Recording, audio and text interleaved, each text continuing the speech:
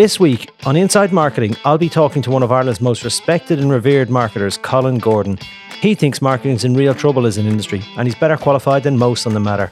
So, stay tuned as we ask, how do we get here? And more importantly, is there a way out? On this week's Inside Marketing. The Inside Marketing Podcast, brought to you by Dentsu and Irish Times Media Solutions. Hello and welcome. Today we're talking about marketing and particularly about how marketing has lost its way. And I'm delighted to be joined by Colin Gordon, who's founder of Engage Consulting and has just recently written a book called Marketing is in Trouble. Colin, thanks for joining me. How are you? I'm very well, Dave. Thanks for having me. Are you safe? Are you getting on well? I know we're chatting just about how Baltic it is today. No, safe and well. The family are safe and well, which is the main priority at the moment. And I have my own sort of routine and just waiting for this all to pass. And are you enjoying your leisure time at the moment? Well, I wouldn't call it leisure time, but... I'm not allowed to use the word retired. That was forbidden very early on. I didn't say that. I did not say retired. Well, I'm enjoying it. I'm doing things I want to do at the pace I want to do them at for people I wanted to work with. So you couldn't ask for any more than that. That sounds good to me. Sounds like me all day, every day. That's what I'm living the dream. Well, listen, thanks for coming on. And I've said this on a couple of podcasts before. It's brilliant to have different perspectives on this podcast because I think too often the danger is it can be an echo chamber. So we have a lot of commentary from, say, the media agency or the publisher side. And it's rare that I kind of get someone from the client side on for whatever reason. I'm hoping to change that this year. But so it is brilliant to have you on because you've had such a distinguished career in marketing from the client side. So before we get into the book that I mentioned, give me your 60-second CV for anyone who's listening and says, I don't know who this Colin Gordon fella is. Just give me the 60-second CV. So 60 seconds. So 30-something years, 35, 36 years in 60 seconds. I did a business degree in Trinity, did a master's in marketing in UCD, ended up working with UCD afterwards, and then went on to work in their Centre for Marketing Studies with Tony Cunningham, who was a superb character. Went on into lucky enough to go on into many well-recognized companies, Johnson & Johnson, John Player and Sons, which is Imperial Tobacco, I guess. And then I went into what was the C&C Group, or what is the C&C Group, slightly different now than it was then. I went in as marketing director into their business in Clonmel, which was Showerings, effectively Bulmers. Lots of other brands. We ended up buying Ballygown. We had Britvic, we had Sidona, we had Ritz, and loads. And we brought Miller into Ireland. We brought Coors into Ireland. Mm-hmm. And lots of other bits and pieces. Then I went on to the other parts. I moved from alcohol to soft drinks, and I ran the soft drinks business for C&C in different guises for about 10 years. And then moved into Glanbia. Glanbia it's the biggest consumer foods company in the country. It does about 2 million units per day to the Irish households and restaurants and pubs and all the rest, whether it be milk or cream or cheese or yogurt or soups or anything else. So I've worked with a lot of very good brands, great people. I've also worked with, I was on the board in Board Bia for a period of time. I chaired the food and drink industry groupie within IBEC for a number of years as well. So I got to see not just what I was doing within my own paid work, but also what other people were doing. And that gave me a kind of a wider perspective, I guess, in the whole FMCG area. Yeah, so you definitely know your stuff anyway. You've had, as I say, an amazing career, some amazing brands, and been responsible for some amazing, not just brands, but turnarounds and brands, which we can get into later on. But as I mentioned at the start, you have written a book late last year. It was out and it's entitled Marketing is in Trouble. And first of all, it's a brilliant read. So congratulations. It's a great read. I'd urge anyone who's listened to this. And even if you're not directly involved in marketing, if you're even interested in marketing, it's actually just a great read. So I really enjoyed it, which is a great compliment to you. It's really well written. Much. So it's full of insight. So I recommend, first of all, check it out. You also wrote, I was going to say, like, to give people a taste of the book. It's not fair to say that because it's only 1,200 words. An article in today's Irish Times, which again, I'd urge people to check out because it makes a very, very shortened kind of synopsis of some of the thoughts in the book. So I'm going to kick off there. And in the article, you mentioned something which I thought was quite interesting. You said that you see it's ironic in the way you see that marketing, how marketing has developed, what it used to mean in companies and what it means now. What do you mean by that? What was the point about the irony you see in it? Yeah, well, I guess there's a number of different levels of irony. One would be how much work had been going on not that long ago historically in the 30s and 50s in particular, somewhat in the 40s. about how important and how central marketing was to be in an organization's strategy and their setup and their business modeling. And that was all very positive. And at the same time, marketing as an idea was becoming effectively pervasive. So a couple of numbers, there's over 10.5 million people who have marketing on LinkedIn as part of their profile. Right. That's a big bunch of people. That's twice the Irish population. I need to get my listenership up if the number's that big. It's not going well. There are 100,000 books before mine. It might be 100,001 now. 100,000 books on Amazon.co.uk with marketing in their title. There's over 500 courses at level 7 or above with marketing in their course title in Ireland alone. So marketing, and then you go into, marketing as part of, we talk about brands, we talk about ads we talk about campaigns. It appears in films, it appears on plays, Death of a Salesman. So you end up thinking that marketing, its time has arrived. It has all this great thinking back as far as Procter & Gamble in 1931, General Electric in 1952, David Packard in 1960, all really making sure that marketing was at the core of business. And at the same time as all of that, the research I did for the book and my own sense of it for quite some time, which is why I wrote the book, would seem to suggest that people don't really know what marketing is. And by the way, people don't really know what marketing is. They have, in some books, some authoritative books would say, would state 170 or more definitions of what marketing is. And part of what I was trying to do in the book is understand that kind of conflict between, on the one hand, everyone assuming they knew what it was and it was huge and very successful, everyone was doing their thing. On the other hand, the people who actually were doing it weren't quite sure what it was and what they're meant to be doing. Yeah, and there's a lot in that. So we will get into a lot of the topics on it. As I say, you go deep on a lot of these things. And again, which is good, which I was hoping for. There's a lot of books that are kind of, doom and gloom and talking about negatives in it. But I think what's quite good about your book was that there's some suggestions. Some are relatively easy, some are difficult. But we'll get in there to some of the themes around this. And one of the key themes that in the book is that, and it's something I know myself and people would probably generally agree with, that marketing has kind of lost its seat at the top table, if you will. And you gave an example of how, it being, as you talked about before, being having an impact on the wider industry. But one of the examples in the book you talked about is how GE, a company like GE you just mentioned there, how they used to think about marketing and how they think about it now. So I think undoubtedly what's happened is business has changed and it's gone short term. That's just the way it is. And the company's main purpose is maximizing shareholder value. So that's a bit of a problem in an industry that's obsessed with short-term marketing. By definition, and you'll know this better than anybody, tends to pay off quite a lot of its return in the longer term, certainly in the medium to longer term. So that's a problem. We've lost our seat at the top table and the world has gone short-term, and that really doesn't suit us. So this debate, I want to just talk to you about this short-term versus long-term. It never goes away. We've done, I think it's come up in 3 or 4 podcasts. But yet, when you look at the work and the research that's available, Binet and Field and all that, we seem to have, I don't know why this argument is still going on about short-term, long-term. Why is that? Why is business so focused on short-term and can't see past any kind of quarterly analysis? And why has that meant that marketing is disintermediated in that sense? That's a long question, but... No. Well, and there's a lot in the question. My offer in the answers is my offer. Other people might have different views, but I'm trying to put it on the basis of the research I did, not just the qual research I did with behavior and attitudes for the book, but also my own experience and a fair amount of desk research and library research to understand what's going on. So let me just think about it in one way. If you don't know what you are, very hard to actually be really taken seriously. If you're sitting at the top table, metaphorically, in a business, and someone goes, okay, what do you do? I'm not quite sure. Okay, why are you here? That's the next question. How much do you cost? Yeah. So what you're doing, it's very easy to become marginalized. Then you have all the other questions that flow out of that, which is if you don't know what you're doing, how do you measure if you're getting there at all or not? How can you compare different measurements against other measurements and so on? But fundamentally, if you can't define what you are, then what are you doing at the top table in the first place? Then you dial back to, at the same time as that was going on and more ideas were coming out, most of the definitions around marketing really revolved around the digital marketing. Was direct mail marketing. There's consumer marketing versus business-to-business marketing. All these kind of things came out, but they were almost trying to get as many angels onto the top of the head of the pin as possible, but no one actually knew where the pin was, what the pin was trying to do. I mean, digital marketing is not digital marketing. Digital marketing is a platform for marketing. Yeah. It's not a separate thing. My key issue, I think, is that at the same time as all of that kind of misunderstanding and misrepresentation was going on, which then causes you to say, well, what is marketing? But I'll come back to that in a moment.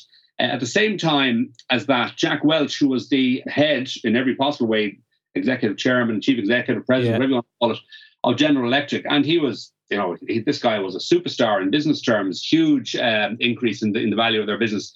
He brought out in 1981 a speech which was all along growing fast in a slow growth economy, and the American business system became preoccupied with the fact that they'd lost their seat at their league position against the Japanese, and they couldn't really get around that. So they decided the best thing to do was to bulk up their market value. And bulking up their market value developed into a whole range of different things, of mergers and acquisitions, cost cutting, selling stuff off, buying stuff in as quickly as possible, and getting the results as quickly as possible so that you could meet the quarter by quarter time requirements of the stock exchange in America. Now, you could say most businesses are not PLCs, they're not listed on the stock exchange, and they're not.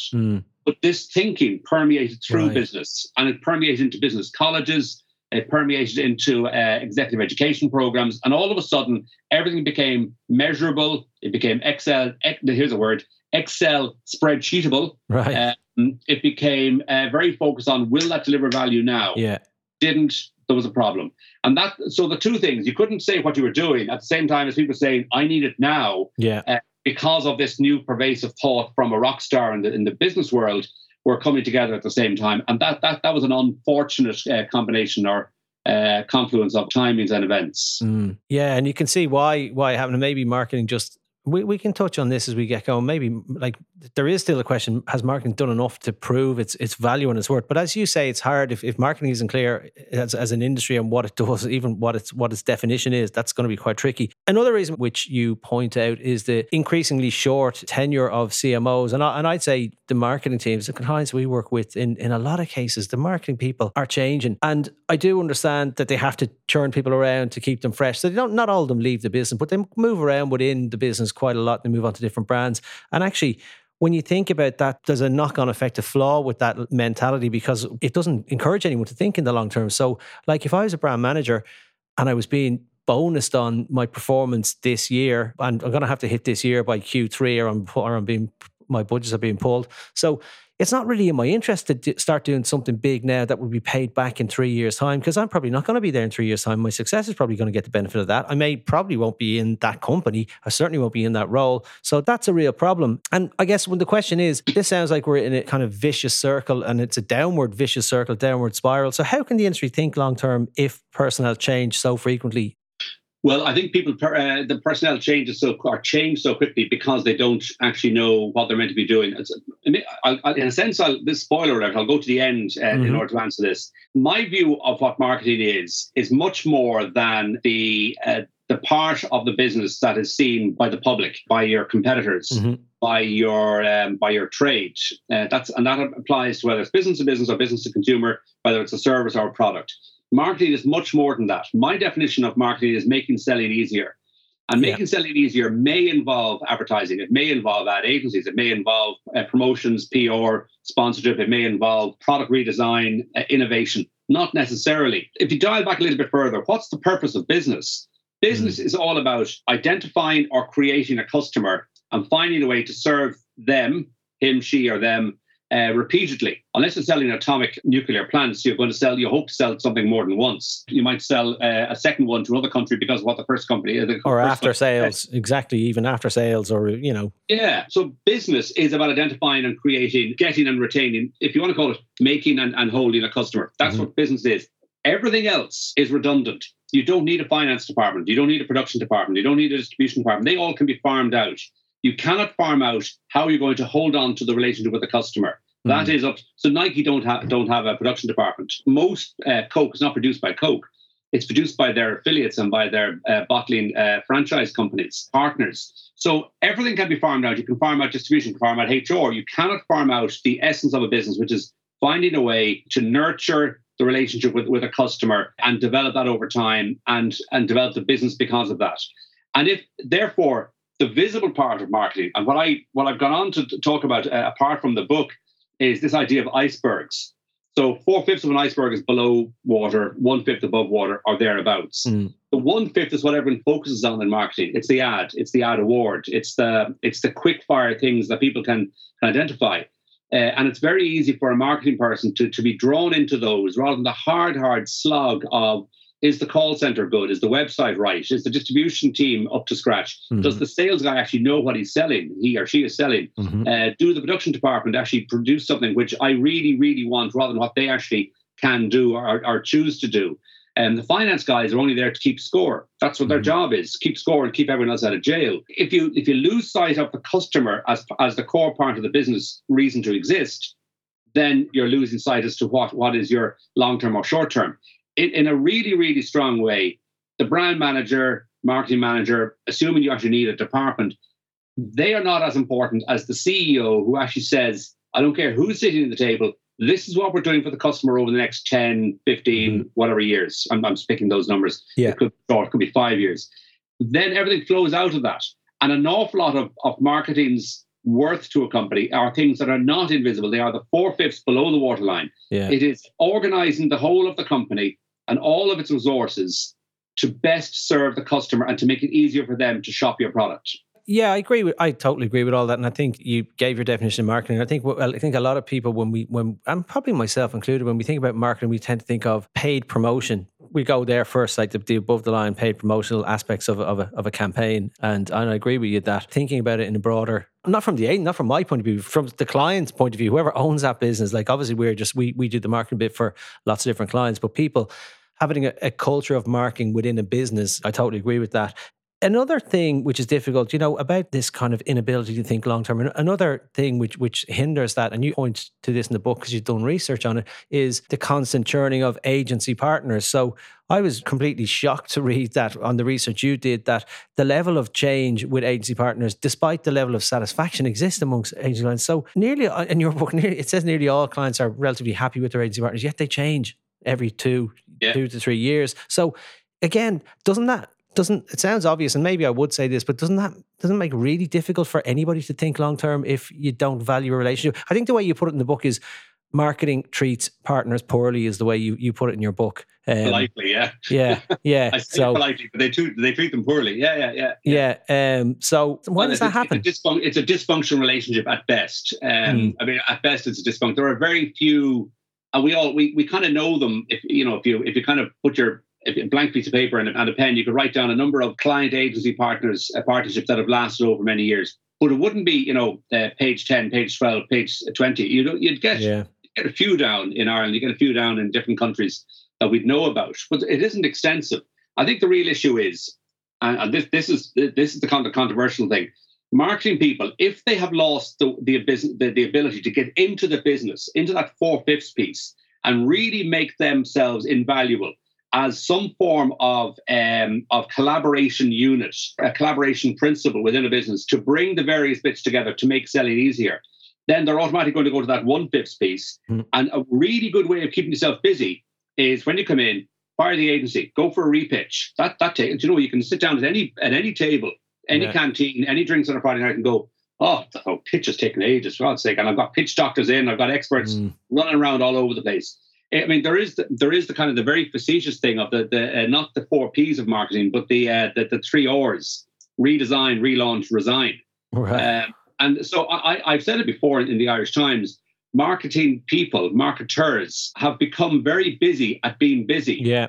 And sometimes I revert back to the Ronald Reagan quote, which is, "Don't just do something, stand there. Don't be busy." Look at the business, understand the business, understand all the different touch points and all the different ways a consumer's journey can be made a mess of, or if it's a joy, how can you accelerate? How can you enhance the joy and mitigate the mess?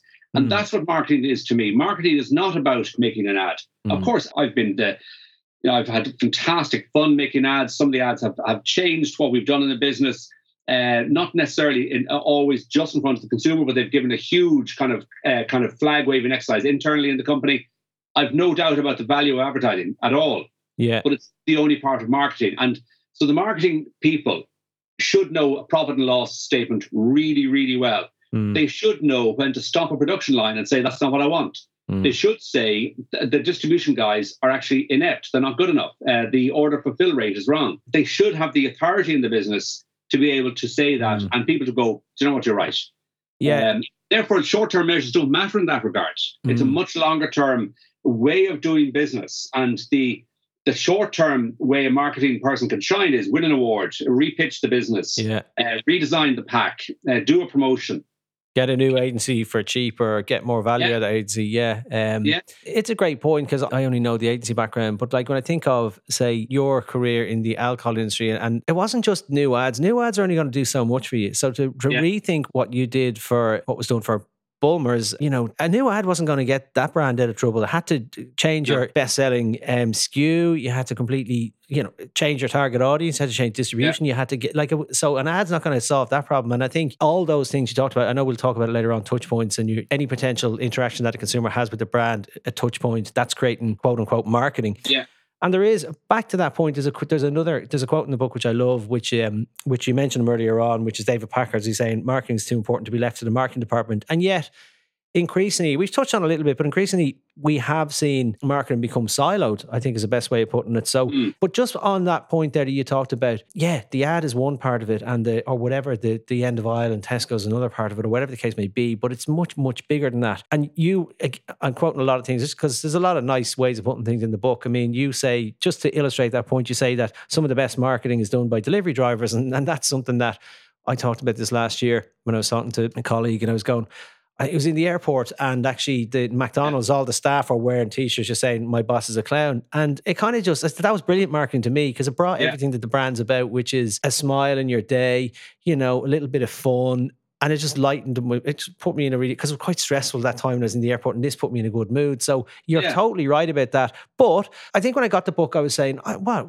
is Colin saying, that we don't need marketing departments? And you're not saying that, but what you're saying is marketing shouldn't be siloed to the marketing department. So you would agree that large organizations, they do need a dedicated function, be it a person or a department or agency partners that in marketing. So, but how do you ensure that they're not siloed? Because it's very easy to say, we do it in our business, we don't want any silos. Easy to say, difficult to do. How have you gone about doing that in your businesses? I'll give you one trick. One thing we did, and I actually found it really, really good, we developed what we called OBN, which is one big number. We were doing 100 of something. And I remember saying to the guys, what do you think would be success? What would actually change the nature of that brand and the orientation of the business? And the answer was, I don't know, 120, 130. And I would, what would 150 do? And they said, couldn't be done. And I said, why? And I said, because we need more innovation, because we'd want to change the pack format, because the distribution guys aren't incentivized that way, because the sales guys don't understand it. All of the whys became the unifying, holistic thing as to why we should do it. And marketing wasn't siloed anymore. Mm-hmm. Everyone in the business bought into, because I stood up in front of everyone and said, this is why we're going to do it. Yeah. And everything, the first report I want to see on a Monday morning is that number, not all the other numbers, that number. Yeah. And why, and will people, not without, not kind of in massive detail with loads of words on the document, tell me why we didn't get it or why we did get it and what we actually should do next week, what's different we should do. And we used the one big number on how we're going against that target and how we had done against the previous 12-week running average and the 12-week running average of the previous year. So we were able to work out what was actually working, what wasn't working. And that's very easy to do in a business generally. You could do that for product or for service. You can do it for call center success rates. Yeah. Find something that unifies and make it part of the company's mission. And it shouldn't be something which is, for this month or for this year. It's something which you can say, we're going to get to 150 over 4 years. Yeah, I'm just that number out. That was our it was a 150% increase over 3 years. What we looked for, we got it in 2. And why? Because we put everything around answering the reasons why, and none of the reasons. Sorry, there was one reason, which was we need to tweak the advertising. It was very small. It was a really small part of it. The main things were actually internal to the business, and people understood what marketing was trying to do. So it became unifying. It became a common purpose. That is easier to do, I accept, if it's coming from the top. It doesn't have to come from a brand manager. But even a brand manager can actually decide, this is my pack, this is my product, this is my promotion. I'm going to try and find what the one big number idea would be in relation to that small thing and make it work around the business. Yeah, no, it's a great point. And I think that idea of business are complicated, but that idea that I know my contribution to that greater whole number, whatever that means to me, I think that can be quite difficult sometimes but I think actually if you don't you know the old quote, Dave, you know the old quote of Kennedy walking through NASA, an aircraft hangar. And what are you doing? He said to the guy with the sweeping brush, he said, I'm helping put a man on the moon. Yeah, that sense of purpose and everybody knowing that they have their place in it. It's brilliant. It is amazing. And I think it is great to have it. It is harder to do than not do it and to just pick kind of, and I think what you talked about a lot in the book is in absence of those things, that those meaningful numbers or contributions, well, you can find a million things to measure. Like, and I don't know, like you get right into tiny little media partnership campaigns that delivered X amount of likes, clicks, engagement, whatever, views, smiley faces, whatever you want to call it. And we all think it's great. And yet it's it's hard to measure the impact of some of those little small things on a greater good. But I think if you start looking for ways to how you can contribute to that bigger number, at least it's a starting point. You know where the North Star is. So, yeah, I totally agree with all that. On the issue of art or science, because I know it's something you touch on, and these things are related somewhat, that they kind of intertwine as you go through the book. But there is a thing, Rory Sutherland makes the point that this today, and this is what I'm loving your answer. I want to hear your answer on this. I'm really interested because he makes a point that today the CEOs of a business are more likely to be finance background people. That's where they come from. They're the people who've won on the land grab. Whereas if you go back 20 years ago, the CMO was more likely to have done a stint in the marketing department. He or she knew marketing. They got it. They understood how marketing worked. And by definition, then they didn't need to be convinced of marketing's contribution to business. Now, when you got the finance guys in control, they look short term and they look at marketing as a cost as opposed to an investment that is essential to drive growth. And the industry is not brilliant at proving its short term value. So you are an example of somebody who's gone from within that career, you've gone from senior leadership roles within marketing, you've stepped outside of the marketing world to be a leader, MD and CEO of pretty big companies. So, given you've done both, why do you think marketing can't defend itself? Essentially, why we've fallen foul of this short-termism, and is it a case, as we discussed about a second ago, that marketing, quote unquote, isn't measuring the right things? Because you've seen both sides of it. You've been the marketing person working with a CEO who may or may not have a marketing background, and then you were the CEO with the marketing background. Yeah, so it's not that important whether the CEO has a recognized qualification in marketing or not, or has actually worked in marketing, but they must be a marketer. That sounds a little bit subtle and maybe a little bit of a philosophical point. They need to be the best salesman. They need to be a really, really good visionary about where they want to bring the company. They need to be able to understand the breadth of the company rather than just the P&L. They need to understand people, both customers, trade, and employees, and bring all of that together to be a marketer of the business, a marketer of the vision, as much as of the product or the service. And too often, and I do get this, by the way, as CEO, you get dragged into everything. But the ability to be able to understand why is something happening, the ability to be able to say no, we won't do something, and be able to give your colleagues the confidence to walk away from the meeting and go, yeah, no was the right answer, because it's put in a context, it's put against the vision, it's put against the wide knowledge that the person should have. That's actually what's going to set out a CEO with a strong business ethic, rather than a CEO who happens to be a good financier. Listen, anyone in business can get bothered with the day-to-day, and the real issue is you have to stand back and work out, what are we actually trying to do here? It is about business. It's not about developing fancy financial modeling. It's about doing business. If you haven't got business, you've got no reason for finance. Yeah. Yeah, and I guess, look, the argument, look, every business had them, we have them internally, and it's much quicker to cut a cost than to try and stimulate growth, because the cost cutting effectively gets written into your balance sheet the day you decide to do it, and you can start to plan for that, and you can show, hey, we've made it. But look, the agency people like me will always think, we want to hit our number, why don't we, do something else, win more business, sell more, whatever. And the finance person will always think, why don't we just cut costs to readjust? But you readjust downwards. I'd rather readjust upwards. I know that's kind of maybe. But there are some things that take place, Dave, which are I find baffling. So you go on to any of, particularly the American websites, or you go onto your iPhone and you go onto some of the TV stations, and they'll give you the movement in the the Dow Jones or the FTSE or the Hang Seng in real time. Yeah. And they'll have news alerts coming in. We're 15 minutes from closure on, if you think of Bloomberg and the rest. We're 15 minutes from closure.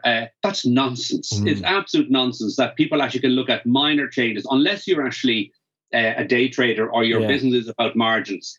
Businesses don't behave on minute changes minute by minute.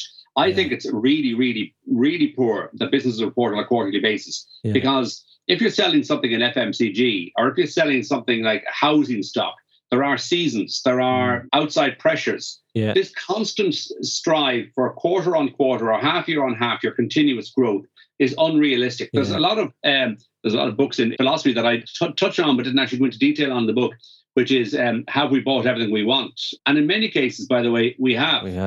Certainly if you go by the number of ding-dongs on our door here with couriers leaving stuff in for the kids and ourselves, do we want that? But do you know what? Want and need are becoming a bit messed up. But there is a sense of what is this that we have, businesses have to have financial growth every quarter or every half year. There is a movement a little bit away from that. Most businesses don't operate on that basis. If you're a corner grocer, you don't operate on that basis. Yeah. If you're a small term, if you're making, a bespoke furniture, you don't look at the day-by-day sales numbers and the quarter-by-quarter growth on growth. You say, what job am I doing? Am I keeping my customers happy? And we... In the bigger the business, the more formal the business, have become seduced by this continuous magnetism of growth, which I think is artificial. Yeah, no, I definitely agree. Another silos, and this we'll talk about it in different components here, but silos are cropping up everywhere. Taking the agency side for a moment, and again, interested in your view in this because you would have dealt with different agency partners. So marketing, as you said, it's relatively small industry, but yet I'm increasingly working on clients, and they could be quite small clients. No disrespect to them, but like we're not talking about enormous clients here. And at a meeting, you could have the media agency, a lead creative agency, a digital creative agency, a social agency, an activations agency, and a couple more thrown in for good measures. Research agency. Yeah, I mean, and that's the way it is. So I do understand that it's quite complicated sometimes, but I think you made a point in the book that, and I know this, if you have 7 different agencies, they're all doubling up on a little bit of work. Yeah. You don't need 7 different strategies. You don't need a social strategy and a digital strategy and a media strategy and you may need a creative strategy separately, but you need one central strategy deployed in different channels. So what's your view on this, and why do you think so many clients are lured in by the idea of specialist agencies, particularly in a market our size? Why do you think it's taken so much? Well, the easy answer is I have not a foggiest idea, because it makes little sense to me. It really does. I mean, I've worked with companies that have had their own social media departments. They didn't have an outdoor department or a TV department, or they might have had corporate affairs, which might be a bit specialist because you're looking at the actual nature of the business reporting cycles and governance issues. But most companies do not need to have a social media. By the way, I hate the word social media because it implies that everything else is anti-social media, because I find it bizarre. But I'm not sure. There is a sense that everything goes in cycles. And people will increasingly begin to go back towards a more consolidated approach. I certainly do think that there's something lost by having to go from meeting to meeting to meeting to meeting with all the different so-called experts, all in their own silos, all with their own cost structures. And there can be a little bit of unnecessary competition taking place if they're all in the one room. There is something not quite right. And I think there is a need to stand back. Notwithstanding that, most of the agencies that were researched in for the book, in the research project I did for it, have a more grounded sense of what their importance is to the business than the businesses do themselves. Right. So even if there is a rendering asunder of different parts of the agencies, the most obvious one is creative and media, then it's still interesting that agencies that have a more grounded view of, we're looking for revenue growth for the business. We're looking for this to actually work for the business. Whereas clients are more often than not, notwithstanding the fact that they say that they're very satisfied with the agency, they're more influenced by the worth of the communications campaign, right? Which I find at least troubling, if not actually just bizarre. Yeah. So agencies, even if they are in different parts, they actually care more about the business of the business than the marketers themselves. That's a shock. And that's great that you say that, because I certainly couldn't say that. I'd be killed if I said that, because you say, of course, the agency people. So that's what I say. It's great having clients on, because they can, and it's great because you get a different perspective. I only see it from my side of the table and working with the agencies, and the meetings are all fine. Everyone's polite. and saying, no, it doesn't matter. No, we don't mind what budget is, but they're all fighting for the budget, kicking under the table, like, or, you know, having a little land grab. It can be quite fractious, but it's getting better, but certainly doubles up on client time, I think. Research is also saying, Dave, that that the standard of brief is poor and getting worse. So there's something going on. I think part of it is that an awful lot of the marketing brand teams, maybe not the senior marketers, but the brand teams, they're unsure of their ground. They're not quite confident enough to be able to say, we need to do nothing. Yeah, we stick on retainer, but just don't do anything for us. We're quite happy with what we're doing. They're not content about doing nothing, and they're not quite sure what they are doing. So there's a lot of unease in the whole thing, I think, particularly on the client side. And the marketing agencies, whether that be PR, media, creative, whatever, digital, they have a better view of what's good for the business. And what they want from the research is they want to spend more time with the client. They want to spend more time understanding the business and the business issues. Yeah. The client, when you ask them what are your biggest challenges, they want to know how to hire better people. It's very different in terms of, I want to do a better job for my company. You would have thought might come out. Yeah. It didn't even come out as being a major challenge. Right, yeah. It seems that silo. And it's funny because it's something you mentioned there, which is hiring better people. Just on that, so another trend which I've seen, and you're right, things come in and out of in vogue and go out of popularity relatively quickly. So in-housing is another big thing that has been talked about. It hasn't quite happened to the degree that we have. But you mentioned like client sake and social in-house, that kind of stuff. So it is. And my view on in-housing is that I think it's a big management consultancy fallacy here. I actually think if you think about logic, you were in Glanbia, you know the headaches of the food industry, the problems that go with that industry. It has its own problems. So if I was in that industry, the last thing I'd want to do is the headaches of stepping into a mini agency and trying to run that, all the problems that go with that, keeping up with tech, hiring the right people, training the right people, benchmarking. Now, you might say, of course, Dave, you're going to say that you think in-housing is not the way to go, but I genuinely do. I like, we have a couple of clients that we're actively helping in-house certain things, and we do it. I do this with a smile on my face because actually the bits they in-house tend to be the executional level campaign stuff, the stuff that really, it's low margin, it's huge. You employ loads of people, a very, very low margin for us.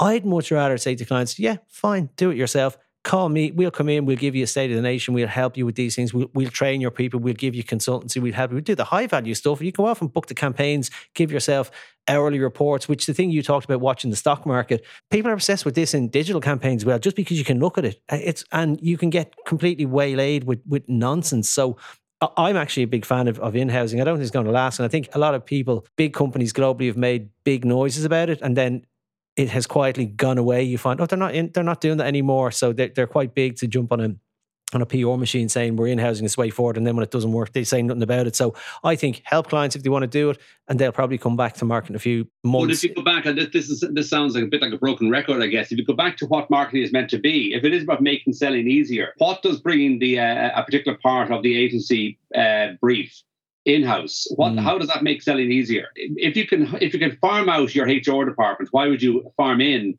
your executional piece on communications? Yeah, but it does go. There's I think it's the new MD of WPP has come out and said that increasingly heads of marketing are not CMOs, they're chief communications officers. They're spending all their time on that 1/5 piece I've talked about before. And if you want to be busy on that 1/5 piece in-house, that'll keep you busy. Bigger department, more overhead. Look at the number of people I have reporting to me. Look what I have to do. I need a new office block or whatever else it might be. It's not necessarily going to help selling easier and easier all the time.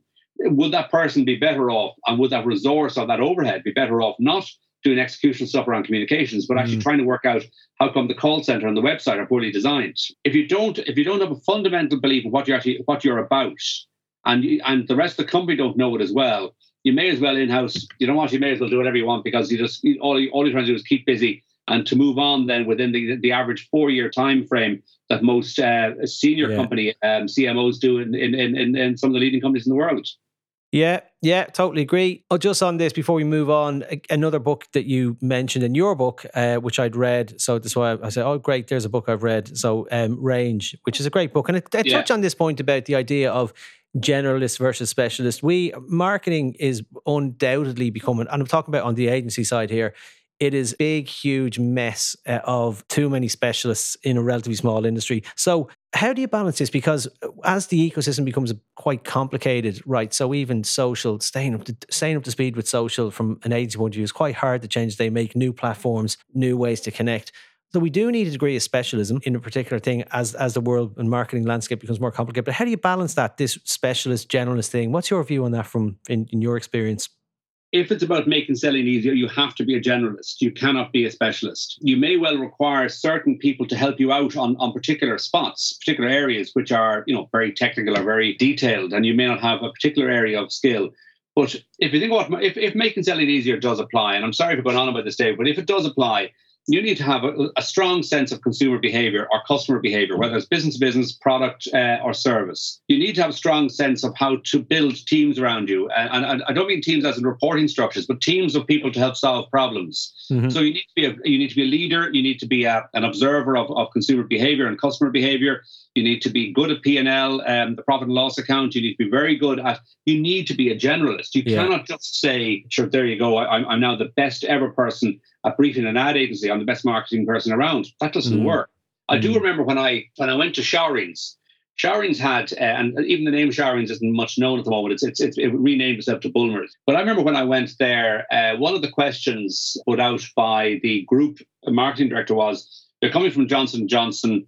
You've worked in John Players. John Players had just as I joined, had the new health regulations.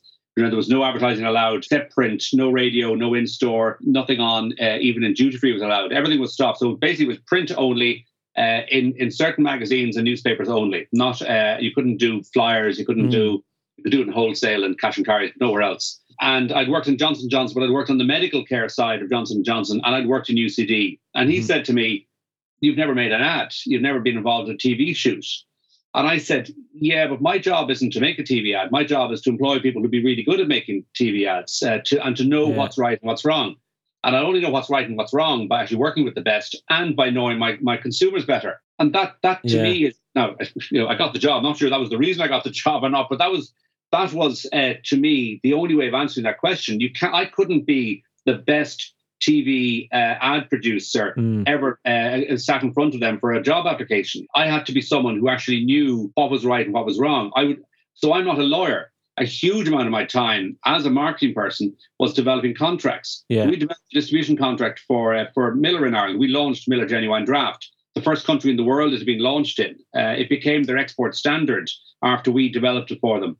But we developed the distribution contract.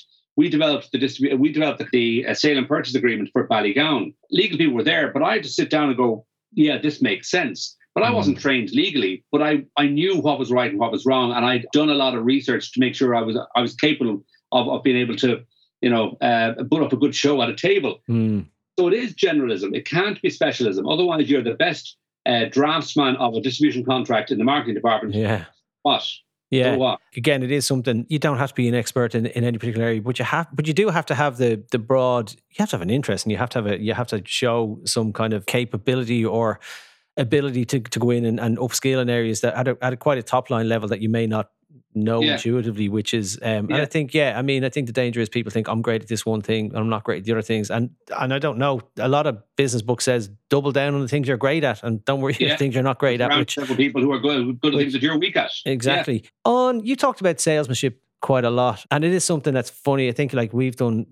It's funny when you think about, even again, sorry to keep bringing it back to my industry, but say the media agency and the media the publisher industry, the media owners have great sales guys in terms of they'd see themselves in sales. A lot of the people who work in us would not see themselves in sales. It's just strange, because it's something that our chief executive Liam McDonald would say, everyone's in sales, right? And they no, we're not sales. And actually I see a lack of skill set, and it's not saying I'm great at it, everyone else isn't. I'm not particularly good at it. We just aren't very good at salesmanship, and you think salesmanship is really, really important. So how important do you think salesmanship is, not as a division or a function or a sales team, as a kind of an attitude, or even when you're hiring people in, that ability, how important and how in short supply is good salesmanship? Well, it is core. I think it's core because salesmanship implies a huge amount more than, as you say, just the operational piece of selling. anyone, anything. Robotic selling exists. You can take an order, but building the relationship and understanding the needs and the wants is really, really important. And trying to find a way to connect with people is really important, whether that be selling an idea in the company or selling a product out in the market or a service out in the market, wherever that might be, internationally or domestically, is what it's about. And one thing I'm sort of conscious of is maybe on 2 occasions I can think of right now, just an answer to your question, we worked with an agency who would have failed, and this is over my career now, who would, and these are big opportunities, who failed on the pitch but won on the relationship. I remember going into one agency and saying, it didn't work. The idea you had, I know where you're going, I know what you were trying. And this wasn't a pitch. Now, this was them just putting up. It wasn't a competitive pitch. It was them pitching an idea. Yeah. I said, it didn't work. It didn't work. And they went, well, what does that mean? I said, I'm not going to go forward with it. And they said, it's at the end of the relationship. I said, no. But you had someone in the room who I really want to work with, and there's a bottle of champagne for them. I want to work with them. Yeah, okay. Pass it on and tell them to keep up the good work. Because we just connected. Yeah. And you connect with trade. You connect with competitors. You connect with network out there. You're selling yourself, you're selling your business, you're selling your ideas internally and externally all the time. Selling a vision. Yeah, it is, because there is a big difference between the art of salesmanship and working in selling. And I think people, when you ask a question like, no, I'm not in sales, I'm definitely not in sales, but there's a degree of salesmanship in anything. And you're right, even selling something in, pitching something that we're passionate about. From my side of the fence, I think it's something that it's in relatively short supply. Before we get into just talk, I'm conscious I've kept you a long time, but I'm just enjoying it. When I'm enjoying them, I just get carried away, and it feels like a nice chat. So, and I really enjoyed reading the book, and I'm learning a lot. So it's good. Another thing, and not that I keep saying this struck me, but in the book, I really like this, that you made an interesting point, which is hold on to your first impressions or kind of keep them, and because they're invariably right, or they're valuable at some point down the line. So don't forget first impressions. Malcolm Gladwell has a whole book about that, Blink, which is pretty much all about that. So I don't know, I've debated this with people, and Malcolm Gladwell's, his examples or his hypothesis and some of the tests that he's done could be argued that no, they're set up to give the result that he wants. But the idea is quite interesting, because this idea of gut feel, intuition, you think that's really, really important, don't you, in business and in marketing? Yeah, because in a weird way, you always should be an outsider. You can't ignore that the person you're selling to, the ultimate sale, the revenue, rather than just the ideas or the vision of one big number within a company. But the ultimate idea of what you're selling is to someone external to you. It's to in FMCG, you're trying to sell through the trade to a consumer. In many cases, you're trying to sell through the trade to a purchaser who then passes it on to a consumer. So in many cases, you're buying something for someone else who's going to eat it at home. Yeah. Not everyone, buys for themselves. They buy for other people in the family, or they buy for other purposes. So it is external, and you have to adopt the eyes of a learner all the time. And your first impressions are going to be, I think, your truest impressions. I remember writing down, I actually came across it recently, my first impressions when I went into John Player's. And some of them were to do with just the type of building we were in, the type of people who were there, the offices, some to do with the product, some to do with pricing, the reporting structures, didn't understand this, don't know why they do that. And if I looked at them now, I remember clearly what I was meaning at the time, and most of them would still be valid, or certainly would you could hold a mirror up against the company, against these ideas even now, even though they don't have a factory in Ireland anymore. There was a very good lesson I learned when Jerry Grogan, who was my boss, he was managing director in John Player's. We had this big bit of research, very seminal bit of research done. And the new tobacco health regulations were in about a year at this stage. And we decided we just need to stand back. What's going on? What are the consumers saying? There were new warnings in all the packs, some quite dire ones, new regulations about what we could do with pricing, et cetera, et cetera. Got this big piece of research done in the boardroom. We all stood up, finished our cups of coffee, thanked the agency. Jerry was there, I was there, head of finance was invited, and so on. Big group of people, and it was very, very, very good bit of research. And we all shook hands. I brought the agency down to the research agency down to the front door, said our goodbyes, walked back up and sat down. And as I sat down, Jerry walked in and said, "What are your ideas? What's your first impression?" And I went, well, it's bang, bang, bang. He said, write it down. They're the right ones. Right. And I said, what do you mean by that? Why do you do that? He said, because it's so easy just to get brought into the day job when you walk back into your office. And suddenly it's kind of, I'm not quite sure about that. And I wondered, did he really mean that? Your first ideas are probably your truest ideas. The other expression is your worst day is your truest day. Your first impressions are your probably the ones that actually are going to be most relevant, because you've got someone external to the business, a research agency, to tell you what was going on. Why would you ignore that? And why would you try and dilute or distort or sweep it away? So I do believe that your first impressions.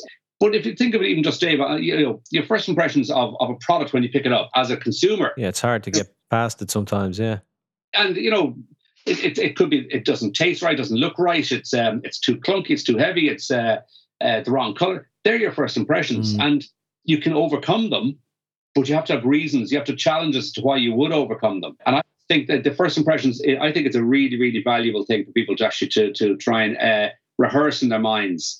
It's hard to do if you're in a company for a while. You can still do it though. To stand back a bit. Imagine you've walked into this business for the first time. What's the reception like? Yeah. What's the state of the office like? What's the welcome like? If you're in the food business and your canteen is a pigsty, that's not great. All these things matter, and they do stand the test of time. And whether you're in the business, a couple of hours or a couple of years, they still can be questions worth asking of yourself. Okay, that's great advice. By the way, what's a very good idea is when someone new comes into the business, ask them to write them down and ask them to brief about them. Yeah, good point. Yeah. And yeah, good and bad. I think people don't like saying, we give first impression. If you're put in the spot, you kind of don't want to say too many negative things potentially, or we're just nice people. So sometimes we don't like saying that. We just go, we kind of tone them down a little bit. But no, it's really good advice. That goes to the culture of the company. I mean, if you sat down with a new hire and said, listen, in a month's time, can you come back to me and give me your first impressions? And I don't mind. Tell me what you think. The way we behave, whatever it is, just you tell me. If the culture of the company is that you upbraid that person because they gave you bad news only, well then shame on the company. Yeah, but you're putting a lot of trust in that new employee to realize that he's not going to fire me if I tell him something he doesn't want to hear. So it's hard to do if you don't know people. But anyway, no, I totally agree with that. The book we've talked quite a lot about. Because it's easy to talk about the problems, right? We can do that about anything. It's easy. I do it all the time myself. I tend to focus on giving out about things. But it all makes for rather depressing, gloomy reading. It's in trouble. Marketing is in trouble, and we've talked a lot about why it is. But I've decided enough doom and gloom. Just generally in life, 2021 is about, stop your surviving, start thriving, try and make the best of whatever it is. So on that note, what can we do? Is there hope? Is there hope for marketing? Do you see it being even in the medium term? So 1982 is when shareholder value became the kind of the bright shiny light on the hill, and everyone followed that light and took it on board. What's increasingly coming out is the Business Roundtable in America, which represents all of the leading businesses in America, both in terms of tech and banking and large FMCG and so on. They've come out and said, we have to actually move away from shareholder value. That can't be all and end all. And they've brought increasingly you see things, and Diageo have done it in the UK, Unilever are doing it, which is around what's known as ESG, which is environmental, societal, and governance. Okay. And I think that is a bit of a chink of light, that people are moving away from this ruthless focus on growing to, hang on a second, is this good for the economy? Is this good for society? Are we doing the right thing in terms of our business? Are we behaving right? Now, I think there's more emphasis around environmental and social than there is around governance so far, but I think that the three things being talked about openly by the Business Roundtable is a really, really good development. There's even over the weekend, the Financial Times, the head of Financial Times said that there's a significant, I think he mentioned threefold increase in the growth rate for brands that have an environmental and societal purpose than ones that don't. So consumers are actually, in a way, pushing companies to behave in a different way. So I do think that there are signs of hope. I do think that one of the, it's hard to say benefits of COVID and benefits of the pandemic, one of the outcomes in a positive way will be, I think people are going to be looking for what's the real worth of this? What's the sense of community around things? I think it's going to become more important. So it isn't all about price. It isn't all about spending. I think there is going to be I think there is increasing signs of people becoming less focused on growth for growth's sake, because in some ways that got us to where we are with the pandemic. You know, you travel anywhere, buy anything, go anywhere, do what you want anywhere, including taking over jungles and rainforests and previously uninhabited areas. Well, that didn't work. Now, what are we going to do now? So I do think there are signs of hope. And I think there's I think it's some really good examples. For instance, is Louis Copeland. Louis Copeland is, you know, around for many, many years. His business is shut for most of last year, shut at the moment. And yes, his online activities is really, really not repetitive. Sounds such a negative word, but it's there. It's coming. He gives you new and if you buy something off him, well, I tell you, bar coming out and giving you a hug. You get phone calls to sure the order's okay, has it arrived? Does the size work for you, Colin? A thank you note, a personalised thank you note comes from where Dave or Colin or whoever it might be, who's actually packed it for you. It's now, not everyone's going to be buying Louis Copeland, but there's more evidence of that beginning to happen. People becoming more engaged with their customers. That's one of the reasons why I named my consulting company Engage Consulting, because I think an awful lot of it is about people finding connections and rooting those connections and working on them hard. And that's coming through more and more as we go into, hopefully, a different post-pandemic world. Yeah, I agree. And I think the way we're talking about is like marketing, and not just marketing, business needs to have more empathy. I don't mean that in a kind of huggy, giving everyone a big hug type of way, but it just means understanding consumers. You can tell Louis when you're talking to him, I think he probably needs an agency. Ask him to give me a shout, tell him I'm doing really good. I'll send him a personal thank you note after he does a campaign with us. So on that, and we're nearly out of time, but I just want to touch on something. You've had a glittering and distinguished career in marketing and business, and now you're a published author, but you mentioned your consult business there. So tell me just briefly about that. What are you doing? What's the plan? Are you busy? And what do you do? What type of things? Because there's a lot of consultancies around. So if anyone's listening saying, what could Colin Gordon do for me? If anyone's listening, what's the pitch? Engage Consulting is it's advisory, it's mentoring, it's coaching, it's working with people who I want to work with. And in many cases, it is a mixture of mentoring and coaching. It's not, I don't have international networks of people all around the world like McKinsey's, and nor do I want to. I want to work with people who have particular issues. It could be moving from generation to generation within a business. It could be around it could be about trying to develop brands that they've never done it before. They've just been in private label or contract manufacturing. It could be around a new business idea, but they're not quite sure who to connect with at government level or agency level or whatever. So my role is to try and act as someone who can engage with the company. That's where the name comes from, and help them engage with some of the problems and solutions. It's, am I busy? I'm doing exactly what I want to do. My wife would say, what was this stopping working on a full-time basis? That didn't work. Yeah. But I also do some work that I've done for a number of years. I'm on the board of Concern. I'm on the foundation board in the RDS, and I do some other pro bono work, which I enjoy as well. And that really does ground me. So I'm kept as busy as I want to. I'm good. Doing what I want to, and I had time, and I wanted to write the book, and I had time to be able to go and do that.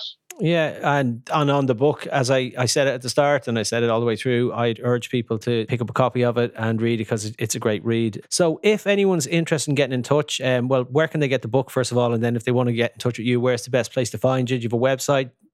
Yeah, probably the best place right now. I mean, I have a website, which is Engage Consulting 121, but it's the best place is LinkedIn. I can pick up messages. I'm becoming a significant fan of LinkedIn, and I can then direct them to myself directly, and we can talk off the LinkedIn profile and platform. I'm also the book is available through Orpen, ORPEN, Orpen.com, and they've been very good and very helpful in developing the whole product. At the end of the day, if there are any issues in getting hold of it, just look me up on LinkedIn. I'll sort it out for them straight away. And do say at the start of the book, I'm interested in people actually giving feedback. So I got feedback this morning from a guy who I've worked with in the past around the book and around some of the ideas, who's based in Melbourne, and he's asked for copies of the book to be sent out to him. So I sent him out some half a dozen copies of the books for his direct network out there, with some Tato crisps, Cadbury's, and Barry's tea. Nice. So Ireland all over. Nice, very good. And hopefully he'll but he likes the ideas. He's trying to push them out in that part of the world. There is a general sense about a lot of people who have stepped out of day-to-day marketing, which is when you stop on the hurly-burly of life, do you know what? marketing needs to stand back and look at itself, and including Mike out in Melbourne, a good Kiwi, but also a very good marketer and a very good marketing advisor. And there's a growing bunch of people who are trying to say, how can we actually just maybe slow this up a little bit and look at what is the real reason and purpose of marketing? And that's what I'm looking for. I'm looking to engage with people who actually are prepared to have that conversation. Okay, well, that is it. Thanks for joining me today, and thanks for writing the article. And but particularly thanks for just making the time. So I really enjoyed the chat. But sorry for keeping you longer than I promised. But yeah, that's partly your fault though, because it takes two to run over time. So anyway, thanks, and thanks to our partners in the Irish Times Media Solutions, and thanks to Andrea on sound. Until 2 weeks' time, bye. Stay safe. The Inside Marketing Podcast, brought to you by Dentsu and Irish Times Media Solutions.